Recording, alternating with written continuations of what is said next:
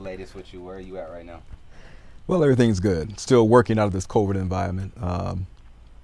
Since the world has changed, we've had to change along with it, so to speak. Of But course. there's an old saying about the more things change, the more they stay the same. In my particular job, there's not a day that I haven't been in someone else's home. There's not a day that I haven't been still in the streets. Gotcha. I've had to work more cautiously. I had to work more mindfully, not just in regards to the job, but also to my own safety and then what I bring back home.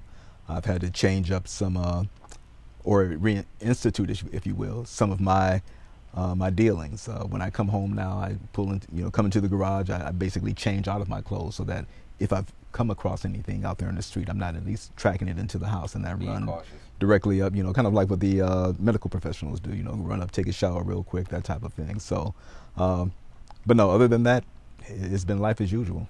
Speaking on work specifically, how has COVID-19 possibly changed procedures on how you guys go about the 9 to 5 or your typical day? The way you guys interact with families, kids, how has that changed at all? It has changed, but it has not changed, in my opinion, to where it has meaningful impact. As an example, the agency I work for is a statewide agency. Mm-hmm. However, Cook County, so in Illinois and in Cook County in Chicago, 95% of our staff are people of color. 80% of the population that we deal with are people of color. My argument to the agency was that there should be added and increased mechanisms and policies and procedures put in for our populations. Why? Because we are basically a targeted population. We're the population that has more COVID cases than any other population, than any other racial population. True. Cook County has the highest number of cases than any other part of the state. There are more deaths of people of color than anybody else nationwide. The CDC has come out and had those same statistics. So our agency needed to address that as well. And they were very reluctant to. In fact, to this day, they still haven't. What percentile would you say makes up the overhead, or like the management? If we're going off of like black and white, essentially. You're talking as far as a racial breakdown, or racial breakdown? Correct. Okay. We currently have an African American director. Okay. We currently have a large number of our senior staff, our senior administrators, who are African American. So it becomes lopsided because, again, you have Cook County. There's an old political axiom. There's the state of Cook County and the rest of Illinois. Gotcha. So if you look at Cook County, overwhelmingly, the people in positions of authority, the people on the ground, the middle managers and all that, those are people of color. But when you get to the rest of the state, that's when you start to see the shade change dramatically. So sense. when you look at Cook County, if you just viewed our agency through the lens of Cook County, well, we're all minority. Right. But when you get outside of Cook County, so actually we're only probably, I'll say about 30% of our workforce are people of color, but that's because the concentration is in Cook County. Gotcha. So I never even looked at it from that perspective. Even in comparison to, my mom is a social worker as well, and the makeup of her office, I can't see the difference. Let me add this. Even comparing your mother's office to my office, as you see when you start to move downstate, you start to see more Caucasians in offices, but you also start to see more Caucasians making decisions on people of color. Gotcha. So even though now, when you talk about frontline workers, when you talk about first responders and that type of thing, one of the reasons that our communities, our black and brown communities, have been impacted more by COVID is because we typically have those type of jobs. We're the people knocking on doors. We're the people actually out into the streets. Right. In fact, this whole thing has made me change my mindset. I'm actually going to start, I'm going to start a discussion in regards to even our job titles. Okay. Social worker. Okay. When you think about them, when you break that down, a social worker generally does what? It interacts with the family. Also, social workers are known to go into the field, as they call it. When you take those root words, field and worker, that has direct connections back to slavery. True. All right. True. People of color were the workers. They were in the field. Right. But we say it casually on a day-to-day basis. Oh, I'm going into the field, or even on a lot of our forms, a lot of our travel forms, field, It's interesting. And so I had some years ago, I had another worker kind of point out to me and says, even the term worker has connections to communism. In communist Russia, the people were known as the workers, the ones in the factories and everything. And so again, names matter. So if you allow me to transition for a bit, so now the discussion is about the naming of a lot of these military installations. Mm-hmm. All right. This is the only country that honors its losers. A lot of these military bases are named after Confederate generals or Confederate officers. I've noticed that as well. All right. They were on the losing side. There's no other country that has monuments, that has large edifices, if you will, named after the losing side, right, or named for the losing side. But see, if you really, I've come to the conclusion now that even though the South may have lost the Civil War, if you look at the war as a battle, they lost the battle, they didn't lose the war, because the war still was keeping blacks enslaved, keeping blacks, minimalized, keeping people of color marginalized. And so by erecting these large edifices of Lee, yeah, and of Sherman and of people like that, and having them, focal points in the center of towns, still keep people, at least people of color, still remind them, hey, we're still out there. The ideology is still alive. Exactly, yeah. Exactly. So words matter, names matter, and it has become so ingrained in our society right now, mm-hmm, that it matters so much that it doesn't matter. That we just take it on as commonplace. Right. And we almost take it as pride. Oh yeah, I'm going into the field. Yes, I'm the worker. I've been in court a couple times. Who's the worker in this case? Me, Judge. I'm proudly step up, being the worker. When my title is Child Protection Investigator.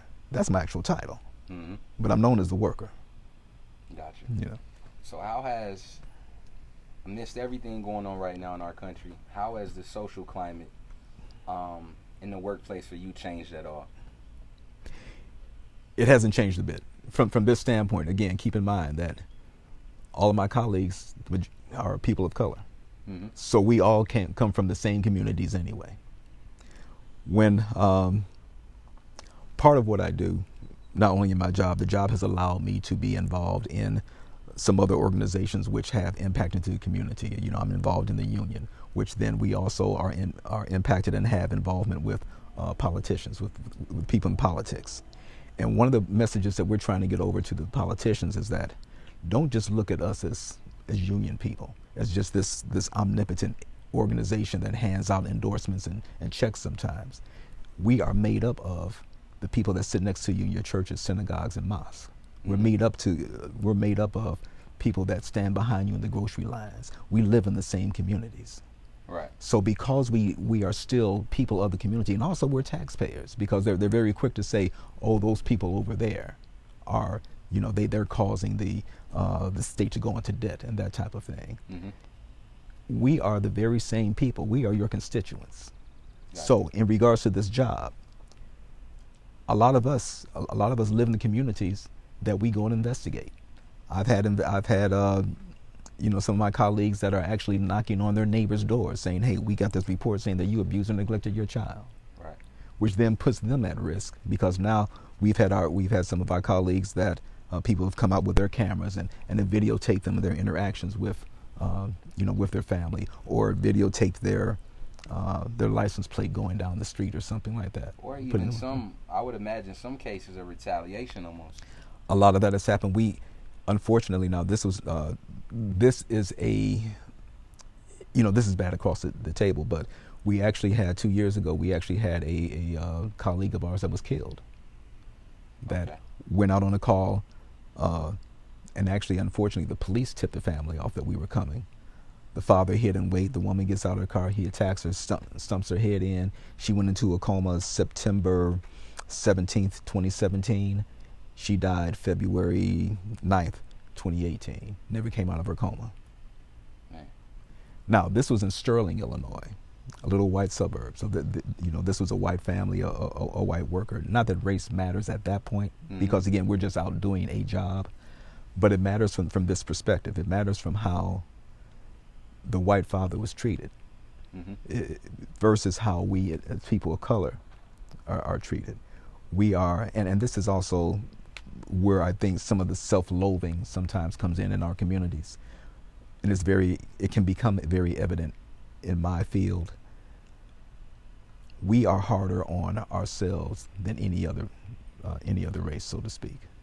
I would agree. I've seen, give you a very quick scenario. A mother's lets her good friend, male friend, drive her car. She's in the passenger seat. Her son's in the back seat in the car seat. The male friend decides, they come to a railroad crossing, gates are down, train is still a little distance off. He says, you know what, I can beat this train. He tries to zip around the down arms. They get hit by the train on the mother's side, all right? She's really medically mixed up, banged up. The kid lived. The kid was a little banged up. The driver didn't get a scratch. Okay, Right. So we got involved because there was basic neglect in regards to this man trying to cross the tracks. So there was an allegation on him about neglect to this child. Do you know my agency made me add an allegation to this mother and indicate her, saying that she was guilty as well, because she should have known who she had driving her car. She should have known that he was going to do something like that. How would you know that? Right. Where the three of you are driving here today, how would he know that you're going to run a red light? Right. You know, that type of thing. But that's because it was a woman of color. In my field, why did the AJ friend, the little Caucasian boy that was saw in the northern suburbs, buried in a shallow ditch, why did that become such a big deal? It became a big deal because of what this agency missed. How many times have we investigated that family and gave them a pass? Mm-hmm. Had that case been in Cook County, there never would have been an AJ friend case. Why? Because we are so quick in Cook County to take little black and brown babies. I can name to you now, also tainted with the population that I deal with. I work on the south side of Chicago, so there aren't many white families that work on the south side, but occasionally we get the few. Right. I can probably count on the 6,000 plus cases that I've dealt with. I can probably count on two hands, the number of white families I've dealt with. But out of those white families, historically, and I can tell you to a point, the way this agency deals with them and the way the courts have dealt with them, if we even got into court, have been dramatically different. Dramatically different. So much so to where I'm challenged in regards to even making a prudent decision, the same decision I made on the black family, just 2 hours prior to that, or even 2 hours after that. So how we view race, bringing it back into what the context is of today's social upheaval, so to speak, this was one of the first times, even though we had the Rodney King tapes, even though we've had other videos of people of color being mistreated and even killed and abused by people in authority. What was so telling about this case was the fact that you actually got to see a person lose their life over an 8 minutes plus span. You saw a white person, a person in the what is called the predominant race, so to speak, Right. kneeling on this person's neck, hands in his pocket, being very casual and cavalier about it. When that person was handcuffed, the person of color was handcuffed and was at no risk to anyone. Mm-hmm. All right, but you actually saw them, and you even heard and saw spectators. That's why they took the video, because they were so appalled about what they were seeing, and they were begging and pleading to look, give this man a break. He's down. Right. Just arrest him, put him in the car, and take him on like you normally do. Right. All right, but you actually saw this person expire in front of you. That offended a lot of the sensibilities of white people, because that was indefensible. Right. They could defend the Rodney King beating. I've had conversations with, as you know, we have many relatives who are on LAPD. Mm-hmm. I've had conversations with them in regards to, because one of them was actually on the force back then. His comment to me was, The whole issue with Rodney King was not the fact that they hit him so many times, is that they didn't hit him right. Because had they hit him the right way, broke his arm or something, he wouldn't be able to get up.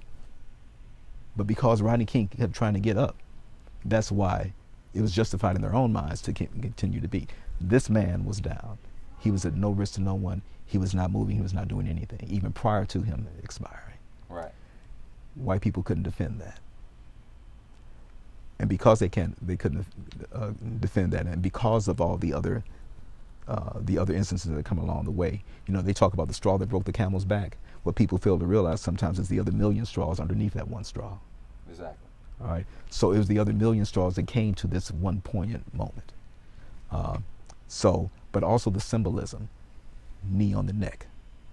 The neck has always been used as a form of torture, as a form of terror. Correct. to black communities.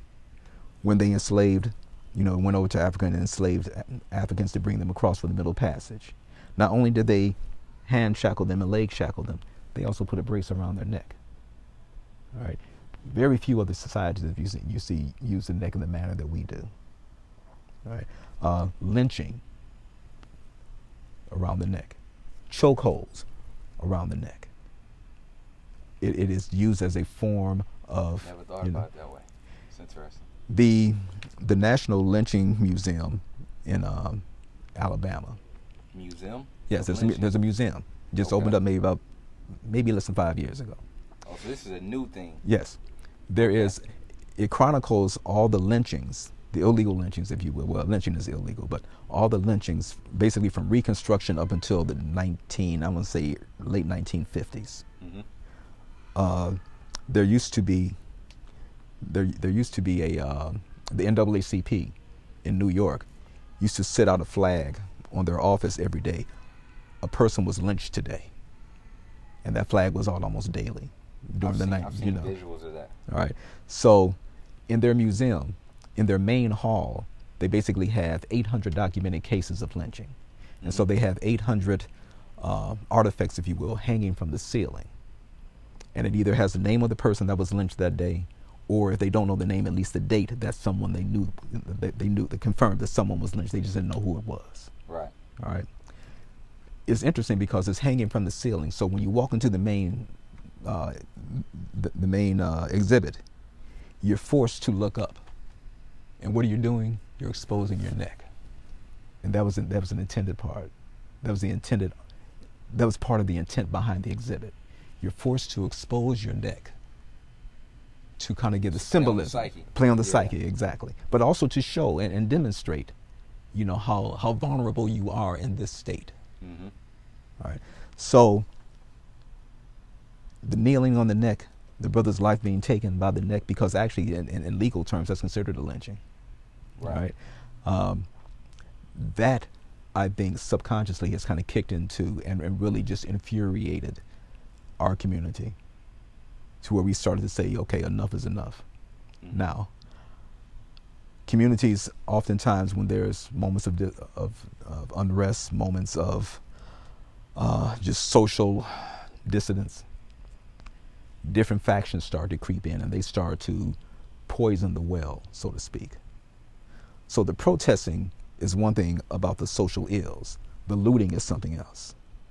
Even with Rodney King, the riots in L.A., the lootings, became another issue. I remember there was one interview done with a family, and a black man and a brother said, "Yeah, I went into that store and I took 8 pair of shoes." He said, "Because this is the first time in my adult life that I've been able to put brand new shoes on all my kids' feet at the same time." Crazy. Now, one thing that didn't get played up after Rodney King was that a lot of people that went in, stole washers and dryers and stole household items and everything, mm-hmm. They had a moment of conscience and they brought the stuff back. There are people out here, so you'll even see in the riots here, the looting here, people of color and people from all nationalities started to come out and started to help sweep up. They weren't asked to. Kamaria went out and participated in some of that. Your sister. So because we are a frustrated community, but we are also a community of purpose and a community of morals. You know, a lot of people fail to realize when blacks first got the right to vote, we were Republicans. Right. We were a very conservative. We were fiscally conservative and also morally conservative. We were a conservative community. Mm-hmm. The Republican Party moved away from us. We didn't move away from the Republicans. You know, 1960s, when the Dixiecrats, if you think about history, the Dixiecrats, because they didn't like the Civil Rights Voting Act, they were all, they were in the Democratic Party, so to speak, but they turned Republican. That's how the South basically became full Republican. Because also keep in mind, after Reconstruction, there were more blacks in the House, in the Senate and House, and in politics in the South than there are now. We have, what, maybe 2, 3 black senators? Right.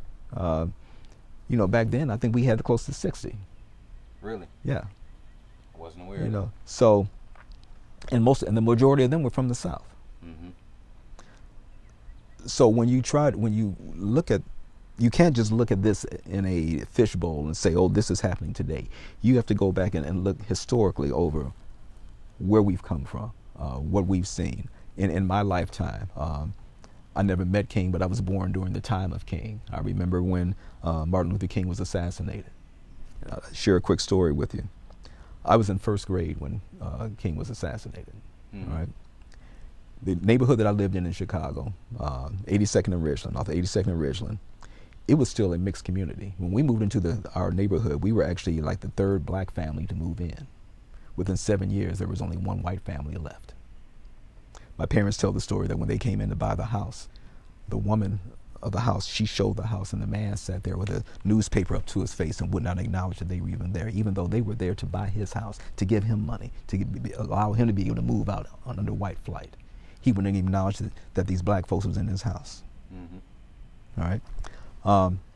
I had one of my little classmates. Her first name was Laura, a little white girl. She lived about 3 blocks from the school. I lived about 7 blocks from the school. So on my way to school, I would stop by her house and pick her up, and or stop by and get her, and then we walked to school together. Back in that day, now keep in mind, this is 1968. A lot of people fail to realize this as well. There was no lunch at school at the time. Right. So actually, you would go to school in the morning, go back home for lunch, go back to school, and then come back, after school. Completely different from what we used to. Exactly. So, that was our routine. I'd drop her off, pick her up, and that type of thing. The day that King was assassinated, Chicago, as it did most major urban cities, rioted.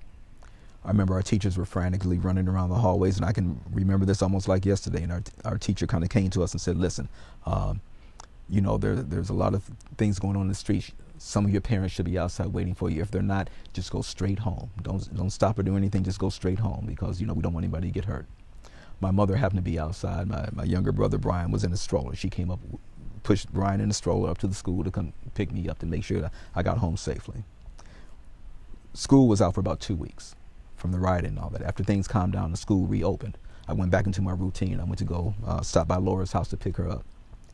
Normally she was ready, but if she wasn't ready, her mother would at least invite me in. This time I get to the door, she wasn't ready, and her mother said, oh, wait a minute, I'll get Laura for you. So I'm standing on the doorstep.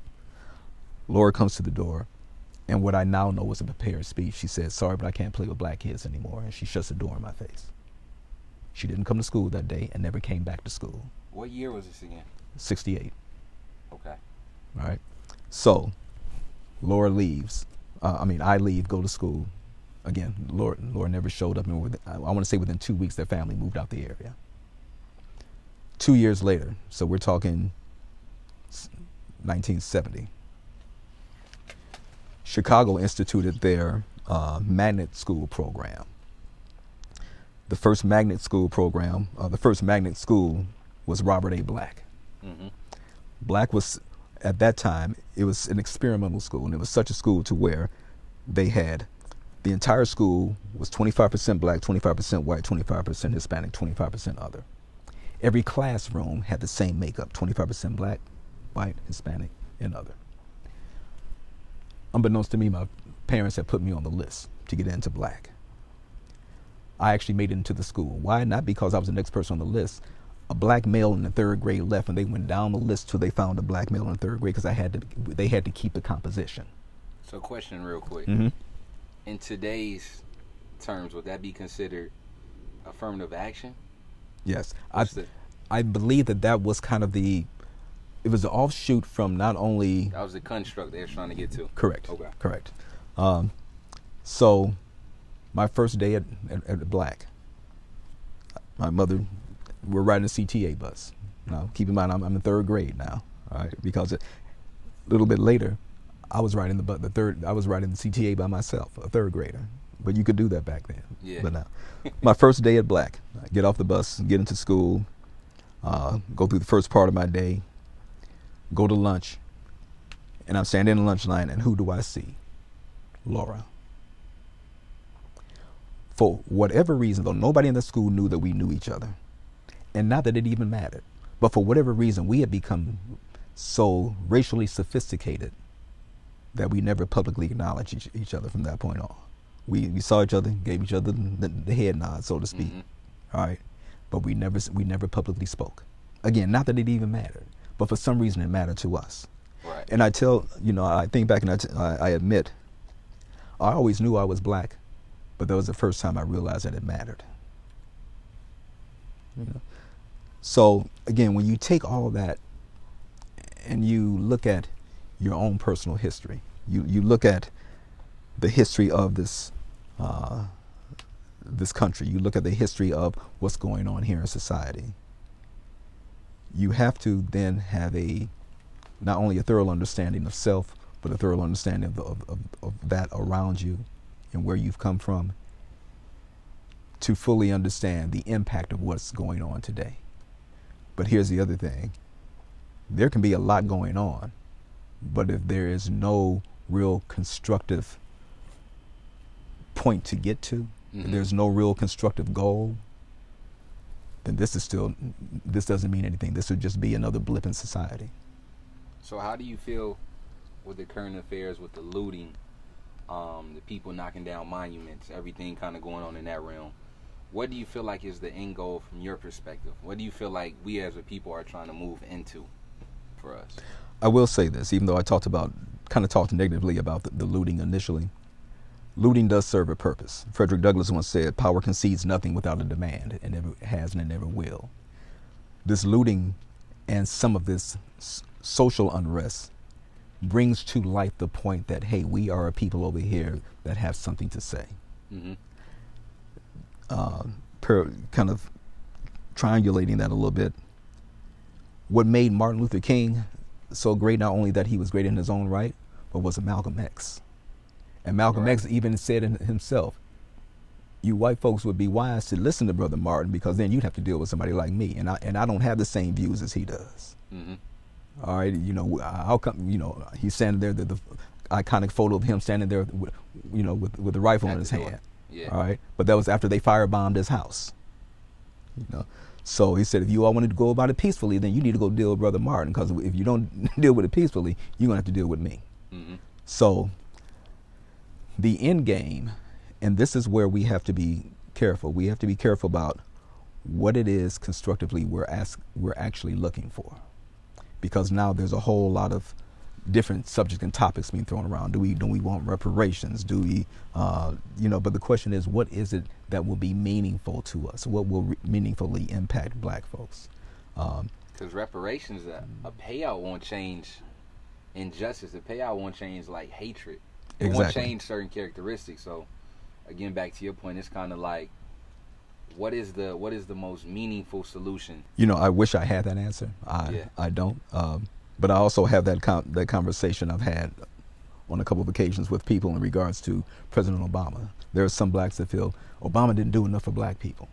So I always ask this question: what one singular thing could he, as the president, do that would directly and profoundly impact Black people and Black people alone?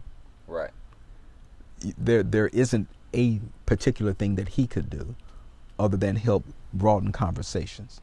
So if you noticed, Jeff Sessions just recently, because he's running for his old Senate seat down in, I forget where he's from, but down in the South. He brought up an Obama experiment, if you will. If you remember when William Lewis Gates, the professor out of Harvard, and he does a lot of those, historical documentaries. If you remember when he was arrested going into his own house, and Obama brought him and the police officer in, and they called it the beer summit. They had a beer in the Rose Garden, and and just kind of. Jeff Sessions brought that up just recently in one of his speeches, where you had a president bringing in a known criminal and having a beer with him.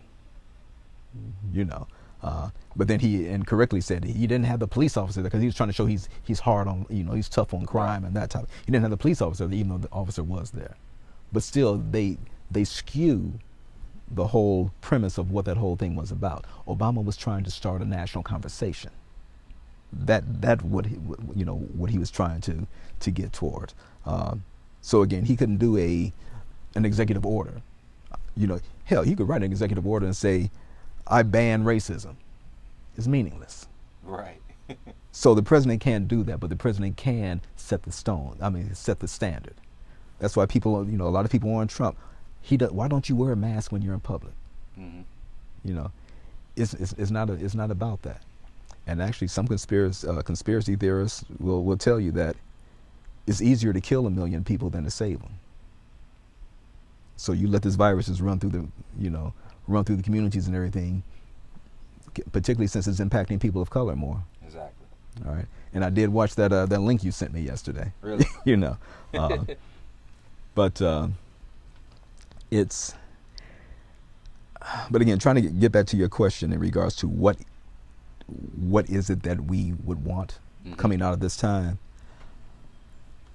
It's so many things we need. We'd have to prioritize, but then this is where our community, I think, is failing. We no longer have those voices or those people that we go to call our leaders anymore. We no longer have a king. Some people feel Jesse Jackson is antiquated. Al Sharpton, a lot of people aren't on board with. We don't have a singular voice to be a spokesperson for, or to at least that the majority of people in our communities will look to and say, okay, I trust this person to further our cause. And I believe historically, the movement was always led by the youth, essentially. Correct. If you take it back to Huey P. Newton, Fred Hampton. Fred Hampton, right. People that just came along that timeline of that period. It always the movement was always led by the youth or people with youth. So I think now that may be a big hindrance on us, that we're heavily relying on the Jesse Jacksons and the Al Sharptons. These are people that are well into their 60s. 70s now, yeah. Or 70s. Yeah. So do you feel like the younger generation, we need to take a step up? How do you feel about the changing of the guards almost, or like the people that need to be at the forefront of these initiatives that we really want to see out? Part of the problem with the people at the forefront, the Jacksons and the Sharptons and all that, is that once people get a taste of power or at least celebrity, it's hard to give it up. And so there is this internal fight in regards to allowing younger people into those circles. Gotcha. And allowing them to have a prominent voice, because people want, Jackson still wants to be Jackson. Now, don't get me wrong. I've actually had some private conversations with Jackson, and he's a sharp guy, but unfortunately he's past his time. He's past his prime. I feel like that internal issue, I feel like it shows across our community in several aspects, as far as people just not knowing essentially how to pass the torch. People don't know how to pass the torch, and we don't know how to accept the torch being passed, because one of the things that our community is real quick to do is, oh, look at him over there. Now he think he's something. They're quick to go after the person that is rising to prominence, because now they think that you have an upper hand, or that somehow you are, flossing, so to speak, not realizing that what you do is for you. And not necessarily for you. What you do is for the community, for the broader community. It's not for you, per se. In my little role with the union, I was actually paid a compliment the other day. A brother retired on the 1st. Prior to his retirement, he was having some issues issues on the job, and I just consulted with him on a couple of occasions. And he said, "Listen, man," he said, I know we've never had much real dealing or interaction, but one thing I want to say is that you've always been a solid brother. He said, you've always spoke truth. You always spoke a lot of common sense. He said, I respect you for that. This is somebody I had minimal contact with, but again, you don't know who's watching you. Mm-hmm. You don't know how you're impacting other people just by your walk, just by your daily interactions and everything. So you don't necessarily have to have a national platform in order to make an impact. Gotcha. I was sitting back the other day, man, and said, looking over my little so-called bio, if you will, or thinking about internally my bio, I said, man, in the last few years, I've actually done a few things. I've been quoted in the Wall Street Journal, in the London, the London Globe. I've done a few things, but none of that matters tomorrow. Mm-hmm. Hell, it doesn't matter today because all that happened yesterday. That's interesting. Right? So that's a good transition point. So speaking on the London Globe, correct? Mm-hmm. Can you speak about, this is a story I know pretty familiar with, but I feel like it has a purpose in kind of spreading it to allow other people to hear it. Can you speak about the experience you had when you traveled abroad for studies and how that whole, like, what was that social climate? Can you speak about your time studying abroad? How was that during that period of time? What was your takeaway experiences? How did you feel in that moment? So keep in mind that I was a young high school kid. I was 17 years old. I was afforded a great opportunity. In fact, I didn't learn until years later. My parents actually went out and took out a loan in order to, get me to go, have me to go. I was fortunate enough to do a summer program at Cambridge University. Okay. All right. And here's the interesting part of it. When the Trump theme is "Make America Great Again," it actually resonates with me to a degree. Now, this was back in the 70s when I went. All right. There was a time when internationally, America was the spot. We stood for something, and people respected Americans. They respected us and they feared us, and sometimes there's a thin line between that. Mm-hmm. In fact, I forget who it was that said if you could take, if you had the option of being feared or respected, which would you have? The option was feared. But anyway, so when I went abroad, all I had to do was open my mouth. Now, keep in mind, there were always people of color in the European countries, all right? But all of them came from the African continent. And even during that time, they were still treated differently. They were kind of treated like second-class citizens. But all I had to do was open my mouth. And once they heard my American accent, oh, you're an American, mm-hmm. The whole context changed. I'm a 17-year-old American running around acting as if, I'm some type of a star or something like that. Because right. In their mindset, they said, look, you wouldn't be here unless you were somebody or had something going on. Or you're connected to somebody. You wouldn't be here. And they still look at us to a degree that way now, mm-hmm. as I've shared my experiences in Spain with you. But right. I think the big difference now is that, but now, a lot of people in Spain have as much money as you. Then they looked at Americans as coming there because we had the capital to spend, so to speak. All right. Now, because of the global economy. Globally, anybody can go anywhere. All right. So even though it may be odd, it's not as peculiar as it was during my day. Mm-hmm. Right.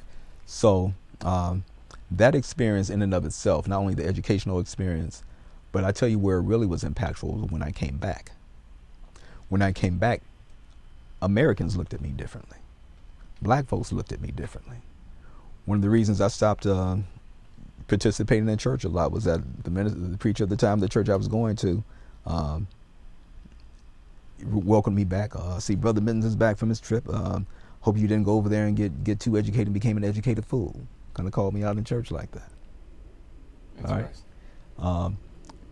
So again, kind of that self-loathing, self-hatred. That you think you're doing something. Just remember where you are.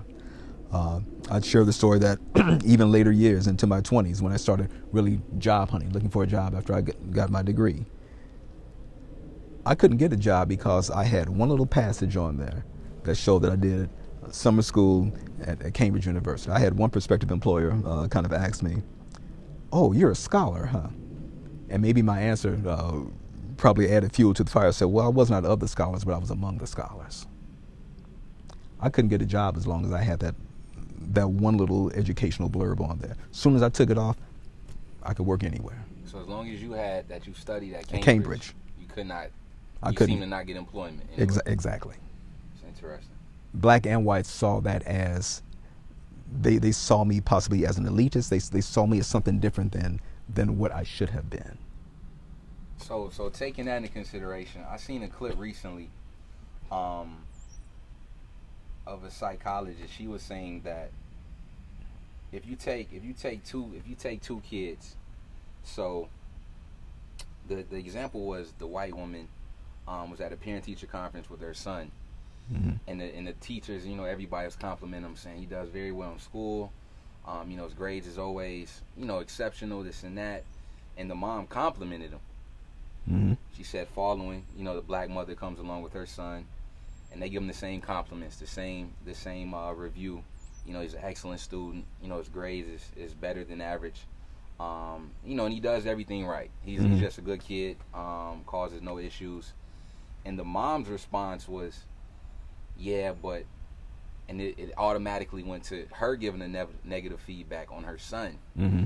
And the psychiatrist is saying in so many words that traces back to slavery, from a sense of, if the slave master came out and he was like, "Oh man, he's looking good," like he seemed to understand what's going on, he's taking care of everything, the mothers would speak out negatively out of fear that they would take him because he was such a good worker. Exactly. So I kind of can relate what I just seen with that psychiatrist and her study back to your story about how the pastor indirectly, and he may not have even subconsciously known what he was doing in that moment, but he still almost threw a slight jab at you. Can you kind of speak to that? I'll say this. I think consciously he didn't know, but subconsciously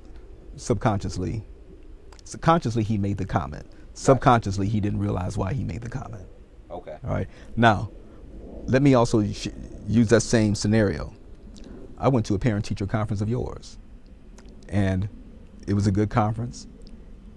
And I was asking questions throughout the conference. Your mother was there. I was asking questions throughout the conference and, getting some feedback in regards to what we could do to help enhance your educational experience. A couple hours later, after the conference, your mother calls me laughing. She says, "Boy, you really shook those people up." I said, "What do you mean?" They called me and asked me, "What do you do? What was your job? Why were you able to ask those type of questions?" Mm-hmm. All right. So not only do we internalize that maybe we don't want to recognize or acknowledge that we're as good as we are, they also don't want us to recognize that we are as good as we are. They also don't want us to, they'll say, "Okay, we'll give you the compliment, but don't go pushing it too far now." Right. All right.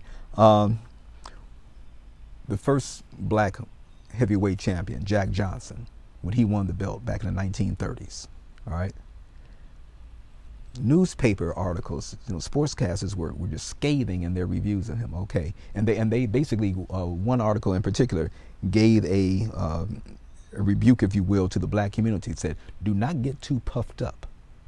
Don't get too excited about this. At the end of the day, you still niggas." Mm-hmm. All right, yeah, because Jack Johnson had beat the white boy up, beat him up pretty good. All right. Yeah. Don't take this as as something. Don't take this as you all are still superior now. Pause you right there. Right. Was that a film reference from Harlem Nights? I've kind of heard that comparison.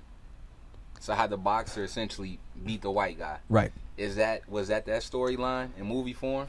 It possibly could have been. A reach? No, it probably, I'm sure there was some connotations to that. Okay. Ali even, when Ali would walk in, when they, in the Will Smith depiction of it, Where they talk about the champ is here, the champ is here. You know, Johnson, he was braggadocious. Johnson was even bold enough. He had him a white woman back in the 1930s when it was basically illegal, and that's what basically got him put in jail because he married a white woman. Mm-hmm. You know, there are, you know, Johnson had the finest sports cars at the time. You know, he lived in Chicago for a good period of time, and used to crash his sport cars and go out and buy another one. You know, that type of thing. Folks, they like you for the celebrity, but they dislike you when you start to use your celebrity. But here's the other thing. You also have to be cautious and careful with celebrity. Celebrity affords you a opportunity to have a platform, Mm-hmm. all right? But we can't go running after every celebrity expecting them to be, they may be a genius in their field, but they're not a genius everywhere else. Exactly. This is a topic we discuss pretty often. Now, as far as us leaning and trying to leverage too much of celebrities to speak on issues that they may not be versed in. Exactly. Why would I listen to Steve Harvey about relationship advice? I literally have said this. You know, why would I listen to Kanye West about who to vote for when he doesn't Right. even vote? Exactly. Okay. You know, again, I appreciate his genius and you know, behind the mic, that type of thing. You know, but there are times to where it's appropriate to not necessarily just stay in your lane, but to understand, recognize what your lane is, and then use your lane for other things. You know, Mm-hmm. use your lane to give, if you will, allow your platform to be used by someone else. Right. The other night when Oprah hosted the 100 Black Men, all right, I'm not a big Oprah fan. I'm not a big Tyler Perry fan, but I appreciate the fact that they use their celebrity and their platform to allow other men of substance to be able to get on there and say something.